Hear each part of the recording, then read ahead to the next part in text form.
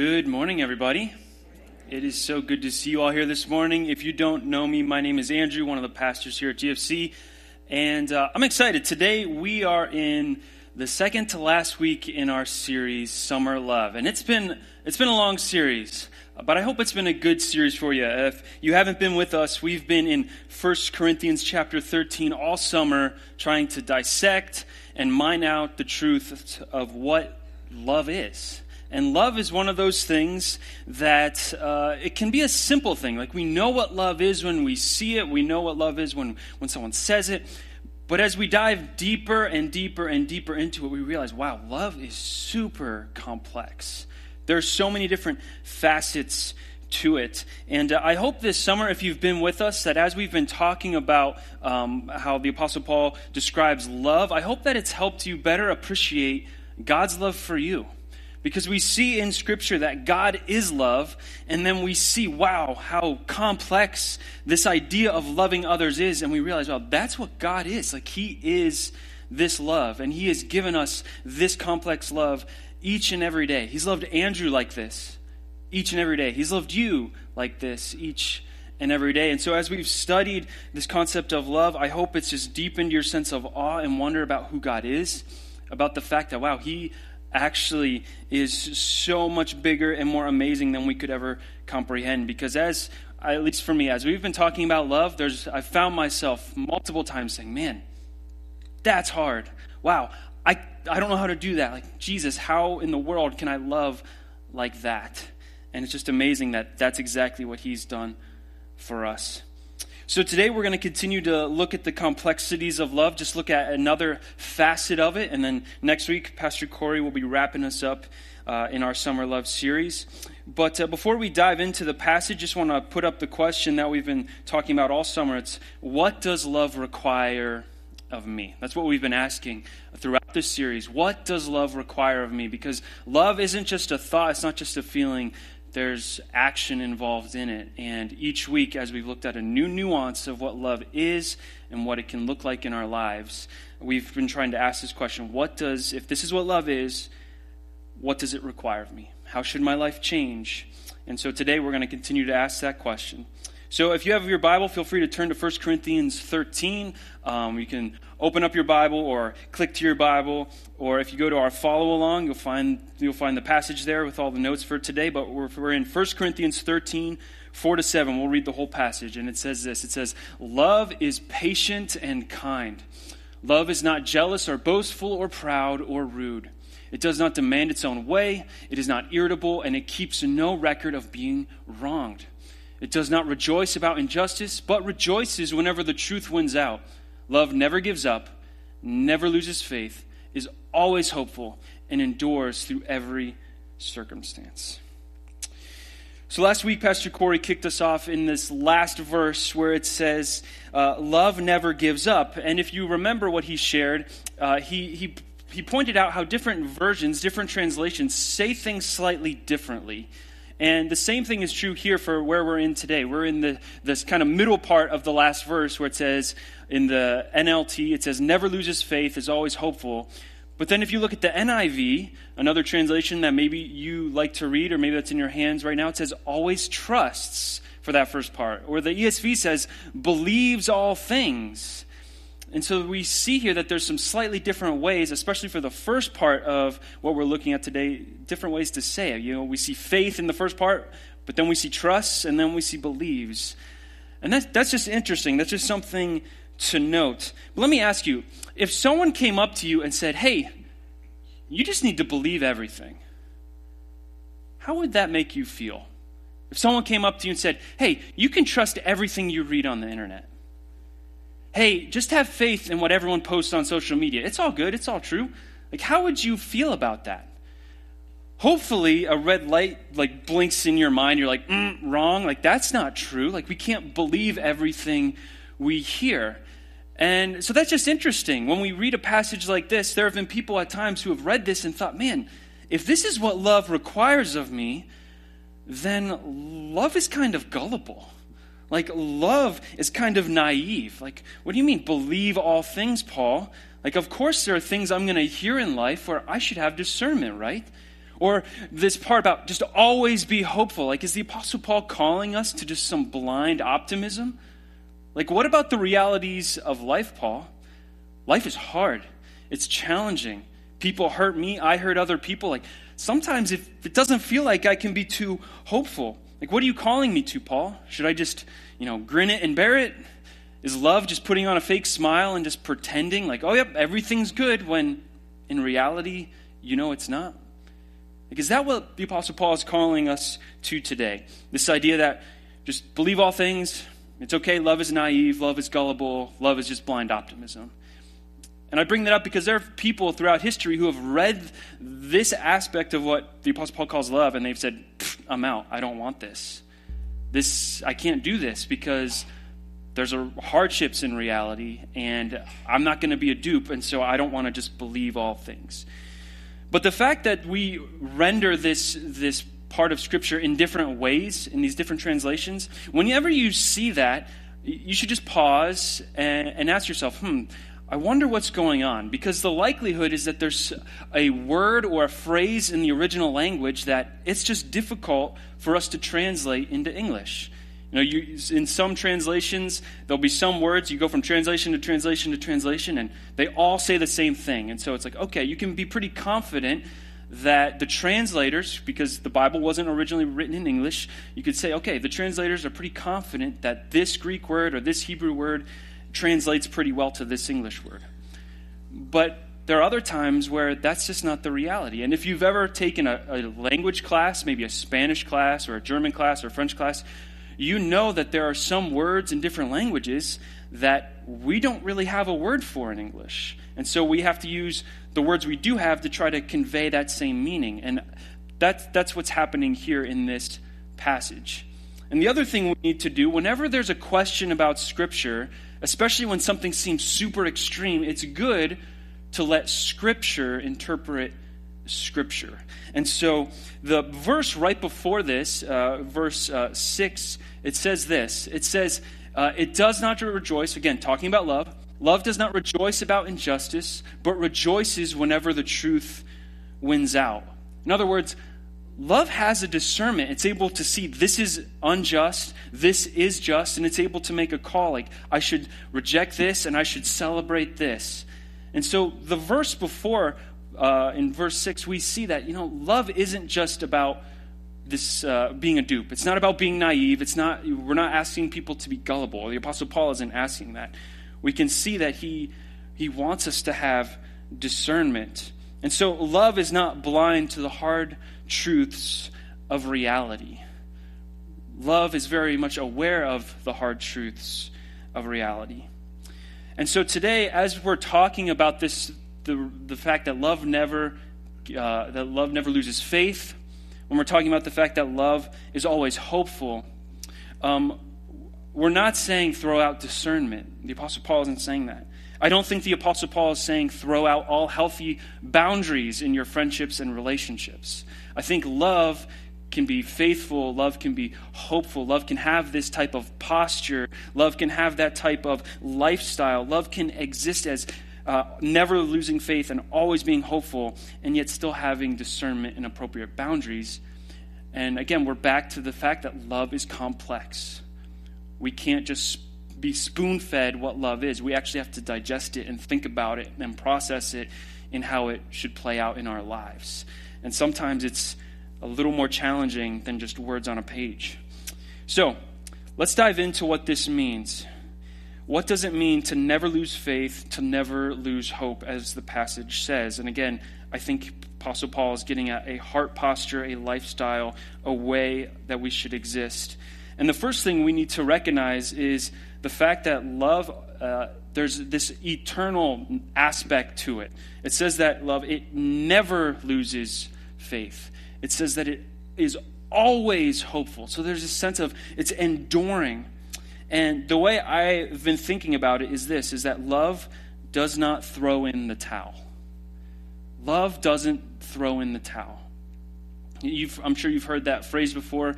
Maybe you like sports and your team is down in the fourth quarter. It's like 37-6, and you're like, well, they might as well throw in the towel. They're done. Like, they're not coming back.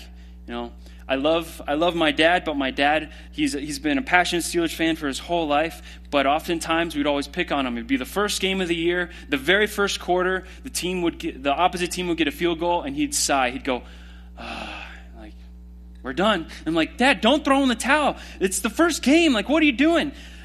Sometimes in life, we can have that type of posture where we want to throw in the towel prematurely, and that's not good. Love seeks not to give up. And in our culture, there's this mindset, I believe, that just permeates a lot of us, and it permeates me, where I have this sense of, well, I can get what I want when I want it. If I want something, I get this. If I don't like it, I don't get it again, and I can get this, and I can move to this, and I can kind of ping-pong back and forth to whatever I feel like is going to satisfy me and fulfill me. And the reality is, that's not a posture of love. And I believe that love doesn't choose to throw in the towel easily. Who's seen Finding Nemo? Has anyone seen that movie before? A couple people? Okay, if you haven't seen it, you need to go home and watch it because it is fantastic. One of my favorite scenes in that movie, Marlin and Dory, that's Nemo's dad is Marlin, they are escaping from a great white shark, and they're in this submarine. And as they're escaping, they somehow, I don't know how it happens, they somehow get locked in this room, and the great white shark, he's pounding on this door, trying to get in and eat them. And Dory is like looking around, and Marlin's like, oh my goodness, we can't get out. And Dory notices these symbols on the ceiling, and she's like, what is that? She starts putting these symbols together, and she's like, escape. And she's like, I think it's the word escape. And Marlin, he's like, great. And so they go up and they go out of this escape hatch. And he looks at her, he's like, wait, you can read? She's like, yeah. And then the great white comes after them. Escape hatches are wonderful in submarines. Escape hatches are wonderful in different vehicles. But escape hatches can be really dangerous in relationships. If we're super quick to just look around, when the great white shark of life, when the troubles are just pounding on the door and everything just feels like it's caving in, it's like, you know what? I gotta find a way out. And that temptation is real because life is hard. Because the reality is, life is difficult. But if we're going to have a posture of love, then we need to not be quick to throw in the towel. We need to not be quick to just look for the escape hatch. And again, we can have discernment in life. We should have healthy protective boundaries in love and in relationships. I don't think the Apostle Paul is throwing those things away. But I think he is calling us to a posture of we're all in. We're committed. And it's hard to love someone you've given up on. It's really hard and challenging if you've decided to go out the escape hatch. And so this first reality is love is something that endures even when life is difficult. And again, I just want to say this. I want to keep reminding us of this. This is complex. We should have discernment in our love. There is a place for healthy, appropriate boundaries. Life is difficult and challenging, but it can be so easy and tempting to just want to throw in the towel. That temptation can be so strong that we have to be careful. We have to guard against that escape hatch mentality. And if God so loved us, that he'd be willing to die for us, and if he calls us to be like Jesus, to go love others, if we're quick to just give up on people, we're not going to be able to love them well. So, that's the first aspect of what the Apostle Paul is calling us to. That was true of last week for what Pastor Corey shared. It's going to be true of what he shares next week because the last verse in chapter 13, they're all kind of tied together. But what about the idea of faith and hope? That's what we see in this passage. This idea of love is never loses faith, and it always has hope. And the first thing I want to point out is that faith and hope are active things. They're choices. They're not passive. When you put your faith in something, you actively choose to say, I believe this. When you have hope in something, you're actively choosing that. And so what I believe the Apostle Paul is calling us to with this idea of faith and hope in regards to love is, I think he's really calling us to say, you know what, I'm going to wish for the best in that person. I'm going to not assume the worst about them. I'm going to have faith that what they say is true. I'm not going to put down my discernment, but I'm going to choose to have faith in them. Or I'm going to choose to believe the best about them, even when I'm so tempted to just hold on to the worst about them. Again, it's a heart posture. It's a lifestyle. It's not easy to flesh out how this should look in our lives, but it's this idea of, I want what's best for someone else, even if they don't deserve it. I hope for the best in them. I hope and that our relationship can be stored one day. I leave room for that possibility, even though it's really hard right now. And I think one way to say this is that love actively chooses to see the best in others rather than the worst in others. Love doesn't just quickly assume worst case scenario. And let's be honest, it can be tempting to assume worst case scenario sometimes, especially when someone's hurt us. And that makes sense. Like, someone hurts us and we want to protect ourselves. We want to protect our kids. We want to protect our family. We want to protect our friends. We want to protect the people around us. So when we get hurt, we want to protect. And we don't want to feel pain again. And that's very natural. That's understandable.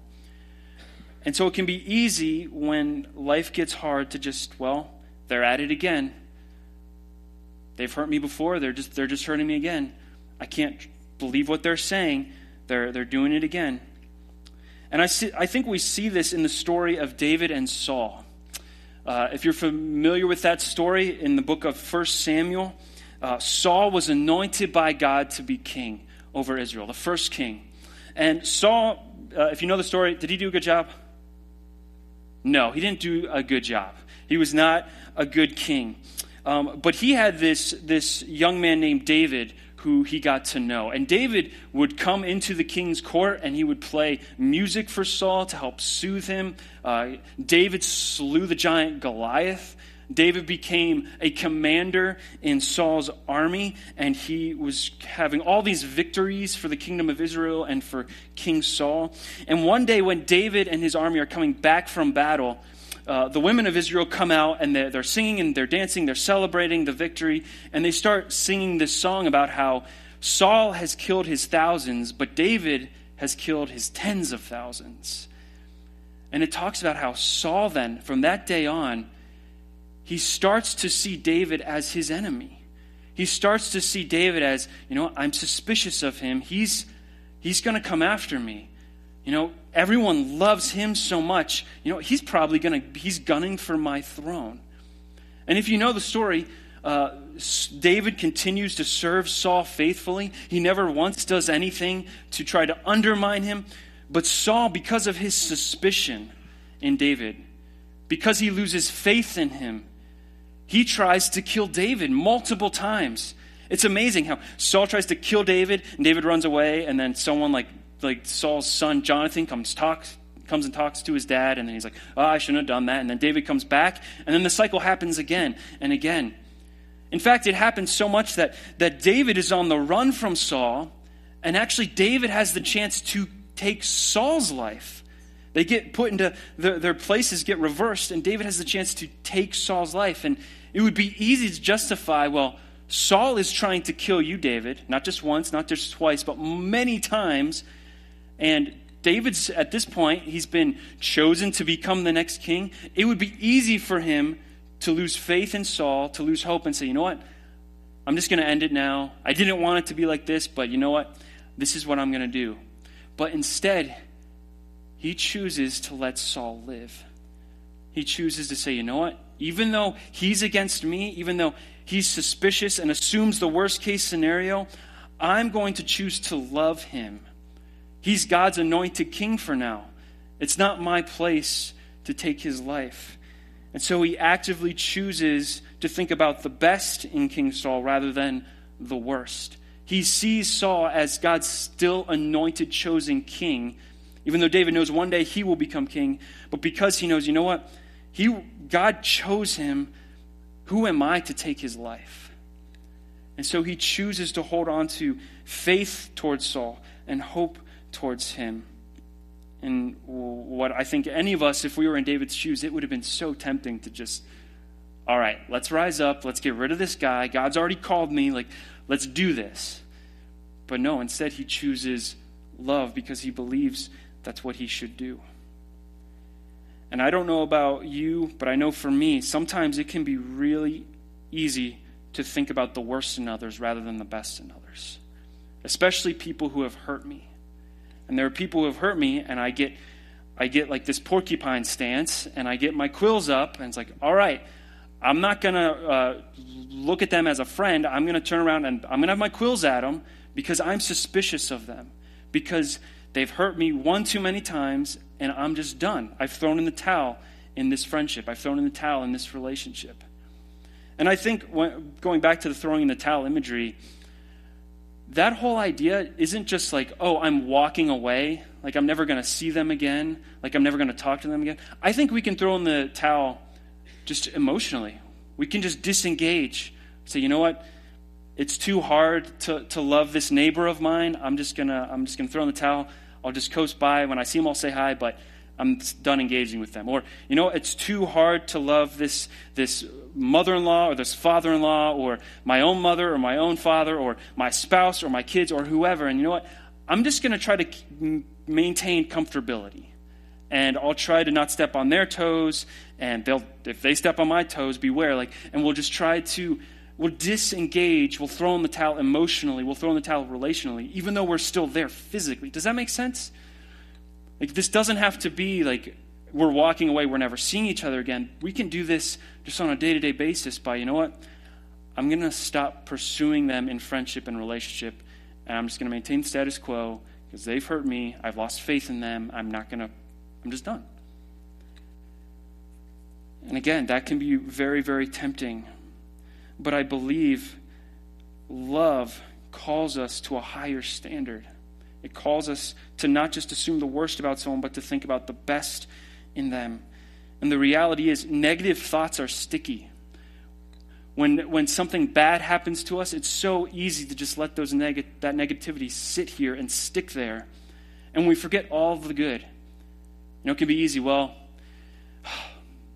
that man, all he does is he's just so lazy. He just watches TV all night. He doesn't engage with the kids anymore. And it can be so easy to just stick in that and then to forget, well, man, that crisis came up last year, and he really stood up for me, and he was there for me, and he provides every week. And wow, he actually, that last Saturday with the kid's birthday, he showed up, and he was there, and he loved our kids well. And so we can so easily just sit and marinate on the negative and forget all the good. Or that boss, man, he's so full of himself. He never gives credit where credit's due. I worked so hard on that project, and yet he took all the credit. And it can be easy to forget, wow, the only reason we actually succeeded was because his great idea and the fact that he showed up and helped me in this area that I struggle in. And wow, when I was sick last week and I was worried about, calling into work, he was totally fine with me missing and just took that bullet for me. And, do you get what I'm saying? How easy it can be as sinful human beings to forget all the good and just sit on the bad and just say, you know what? I'm done. I don't want anything to do with you anymore. But love doesn't lose faith. It doesn't just throw in the towel. It keeps hope for people. And I think another way to say this is that love actively chooses to not despair, but holds on to the possibility of future restoration with people. Love actively chooses to not despair, but holds on to the possibility of future restoration with people. And this is getting more to that idea of love always is hopeful. Because when we start to have those negative thoughts about people sticking in our brain and we start to lose faith in them as a person and as a friend or as a family member, we can just start to despair and say, you know what? Things are never going to get better. This is how it's always going to be. Things used to be good, now things are bad, and they're just going to stay bad, and I'm done. I'm just going to throw in the towel. But I believe that love is meant to have this posture of, you know what? There could be future restoration here. God could work in their heart. God could work in my heart. God could work in our circumstance, and things could change. And again, just kind of harping back to the beginning, not throwing out discernment, not throwing out healthy boundaries, but just having that realization that things could get better. And the reality is our God came and he died for us, and one day he's going to return and fix all things. So of course everything's going to get better. And so of course if our whole reality is going to change, then why not this relationship? Why not this friendship? And even if it does, our God doesn't call us to be responsible for how other people love us. He calls us to be responsible for how we love them. And so if he wants us to have faith and hope in love, although that's so hard and challenging, then that's what we need to strive to do. I think another way to just process it is that we need to always keep a candle burning in the window when it comes to our friendships and relationships. We need to always have that candle lit of, you know what, they might return and this could be restored. Or I'm going to have my hand outstretched, and if they don't take it, I can't control that, but what I can control is how I see them, how I think about them, how I respond to them. And I believe that David had the candle still burning in the window for Saul, because instead of taking his life, he chose to spare it. He had hope that this could be restored. And it never was, but he still had that posture, and I think we can learn a lot from that. So this kind of love, it's not easy, but if we choose to have this kind of love, the awesome thing is if we choose to have faith and hope in our relationships, I believe it helps to create an environment where people can flourish, where people don't have to feel, you know what, they're always just so suspicious of me because of what happened 20 years ago. Or they're always just cynical because, you know what, I made some mistakes. No, actually, they're open to me going and seeking forgiveness with them. You know what, I know I'm not perfect, but instead of them just throwing in the towel on me, they're always there for me. And you see how when people have that mindset of there's faith and hope here, there's an endurance here, they don't always just think the worst about me, people can then start to flourish, because then forgiveness can happen. Restoration can happen. Love can actually happen. And that is something that we don't often see in the world around us, because that's not the sin nature response. That's not the easy response. It's challenging.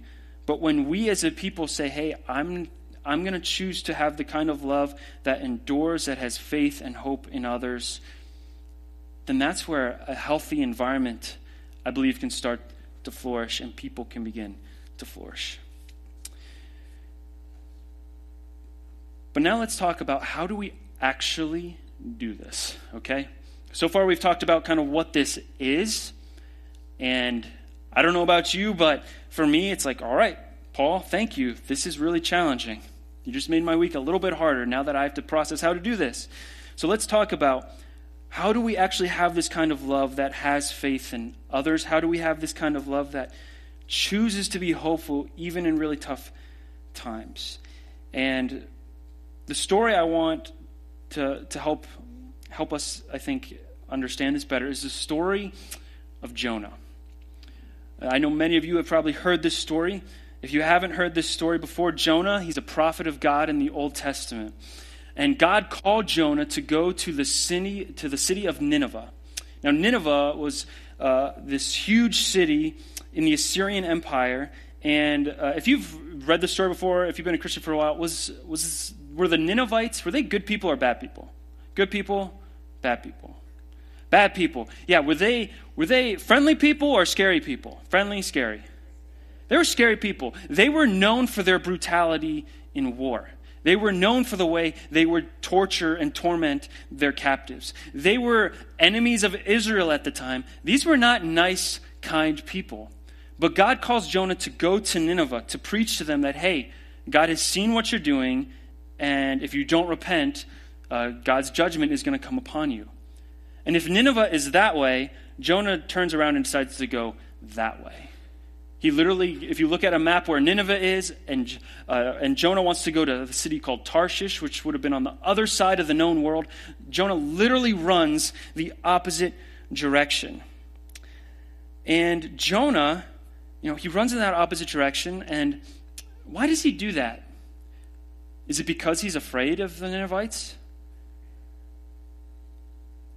There's probably some sense of that, but why does he run in the opposite direction? Well, if you continue in the story, you know that Jonah, he doesn't get very far. He gets on a boat heading in the Mediterranean to Tarshish, and all of a sudden a storm comes up. The sailors decide to figure out what's happening. Why is this going on? Jonah says, hey, I'm running away from my God. It's my fault. They throw him overboard, and a fish comes, swallows him up. He survives in the belly of the fish and then gets spat out onto land. And then he finally goes to Nineveh. And when he arrives in Nineveh, he preaches the shortest sermon ever. It's crazy. It's like 7 words. And then the whole city repents and turns around. It's crazy. It's awesome. And Jonah, he sees this. And this is what it says. The end of chapter 3 into chapter 4. It says, when God saw what they did, that's the Ninevites, how they repented. When God saw what they did and how they turned from their evil ways, he relented and did not bring on them the destruction he had threatened. Right? If we just pause there, if the story ended there, it'd be like, that's awesome. Like, God showed grace and mercy and compassion to people that didn't deserve it. Like, we can get behind that, right?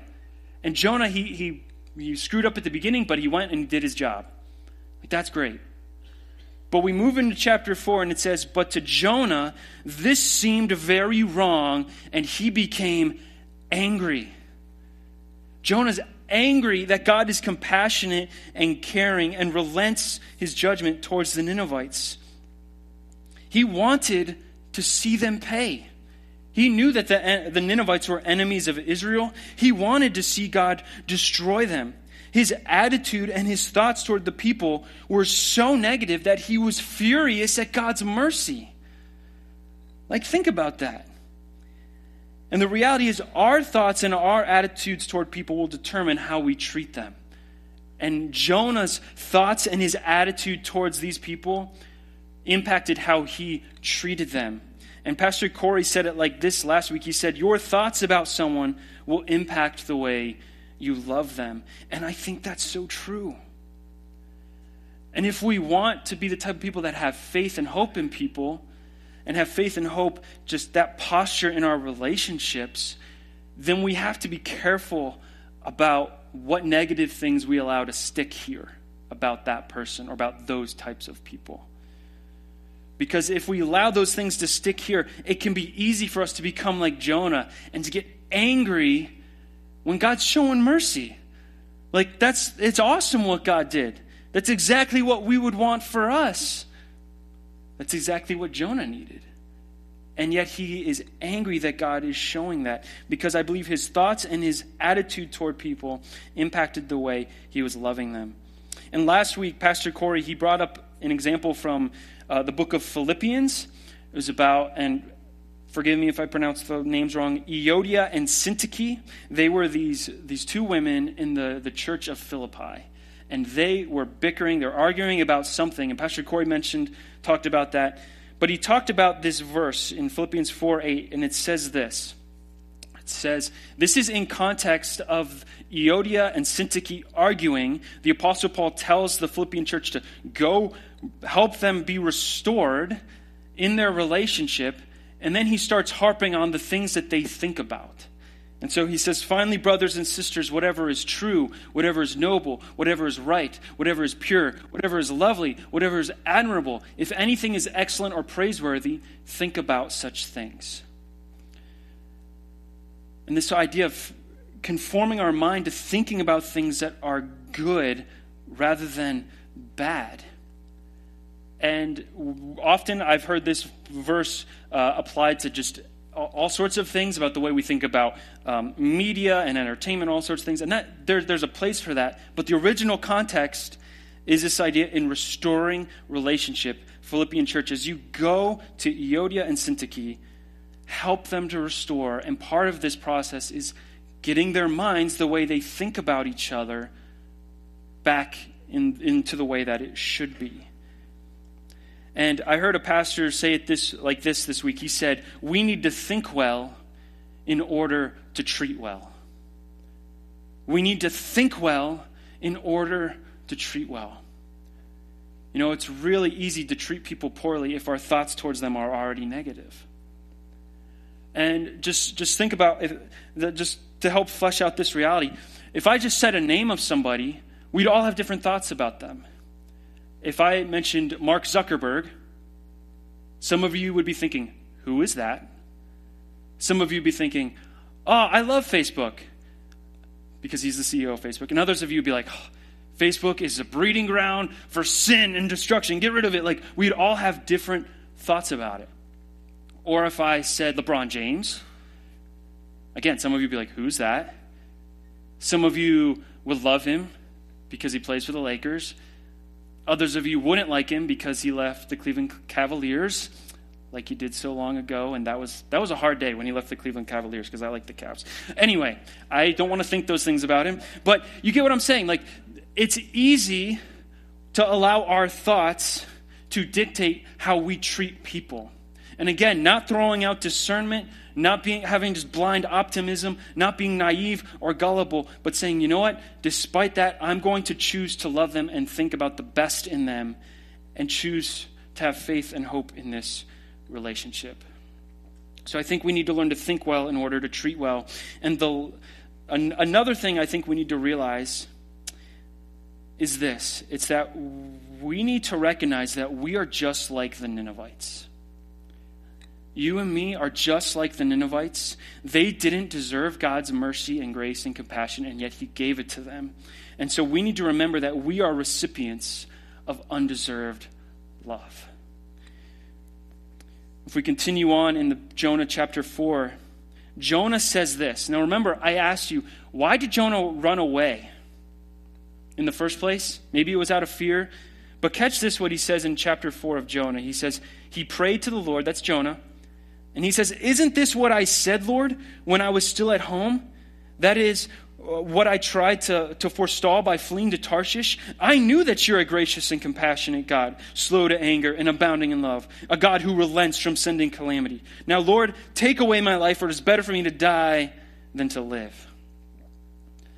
Catch this. Jonah, at the beginning of the story, he knows if God's sending me to Nineveh, God could forgive them.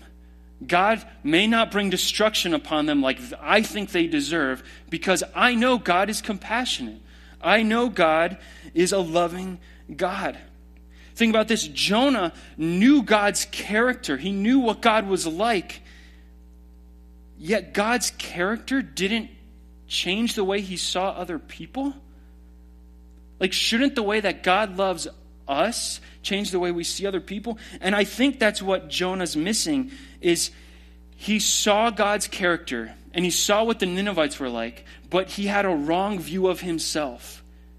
He knew God loved him, but he assumed, I deserve that, but the Ninevites don't. He put himself proverbially on a high horse, saying, I can sit here with God's love and compassion and mercy because I'm Jonah, I'm the people of Israel, but those Ninevites, they don't deserve it. And so he didn't remember the fact that he was a recipient of God's undeserved love first. And I think when we sit on that proverbial high horse and we look at other people in our friendships or our relationships or our marriages or to whoever, and we say, God loves me, yeah, I get that, but how dare he love them? It's going to be really hard to have faith and hope in our relationships if we do that, if we create that. But as soon as we get down on the same level and say, you know what? I'm just like the Ninevites. I don't deserve God's love any more than they do. As soon as we get down on that level, it's so much easier to say, you know what? I'm going to choose not to think the worst about you. Because you know what?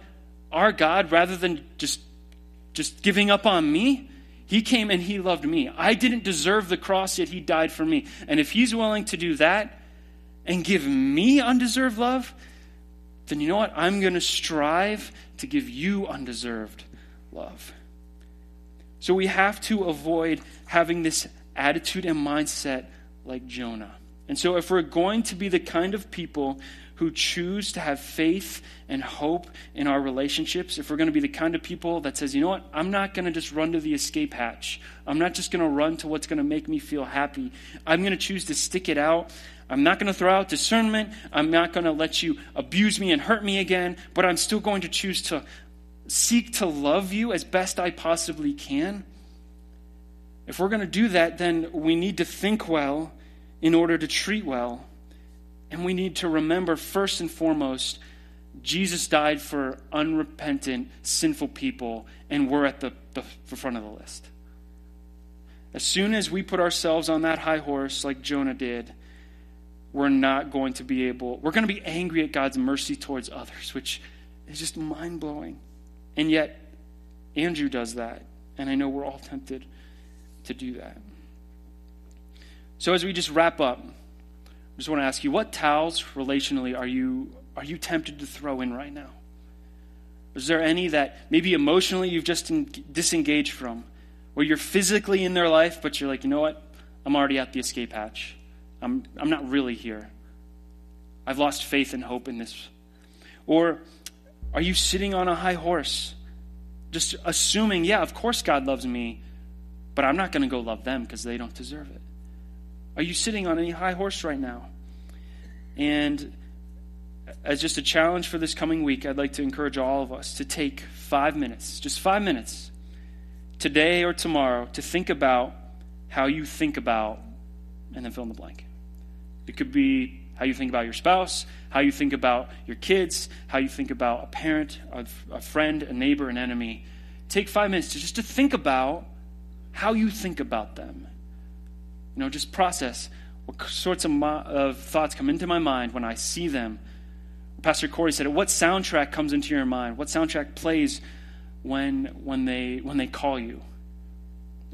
How do you think about them? Because again, I think we need to learn to treat well or think well in order to treat well. All right, let's pray. Lord Jesus, thank you so much for being the God who never lost faith, who never lost hope. You came to us when we were undeserving, and you died for us. And Lord, it is so easy as sinful, just corrupt people to just forget that you first and foremost loved us. You loved Andrew, you loved everyone here, and none of us were deserving of your love. The Ninevites weren't deserving of your love. Jonah wasn't, and yet for all of us, you came and you died. And Lord, you didn't just throw in the towel when you could have. So Lord, I ask and I pray that we will just continue to strive to take this complex idea called love. May you help us to put action to it, to not just think about it, but to actually do it in our lives. Please help us to be the kind of people that creates an environment where we can flourish as people, just basking in your love and choosing to extend that to others, because we are recipients of grace. We have been first and foremost recipients of your mercy. So thank you, Lord, for your love. May you help us to go forth from here and to continue to love. Amen.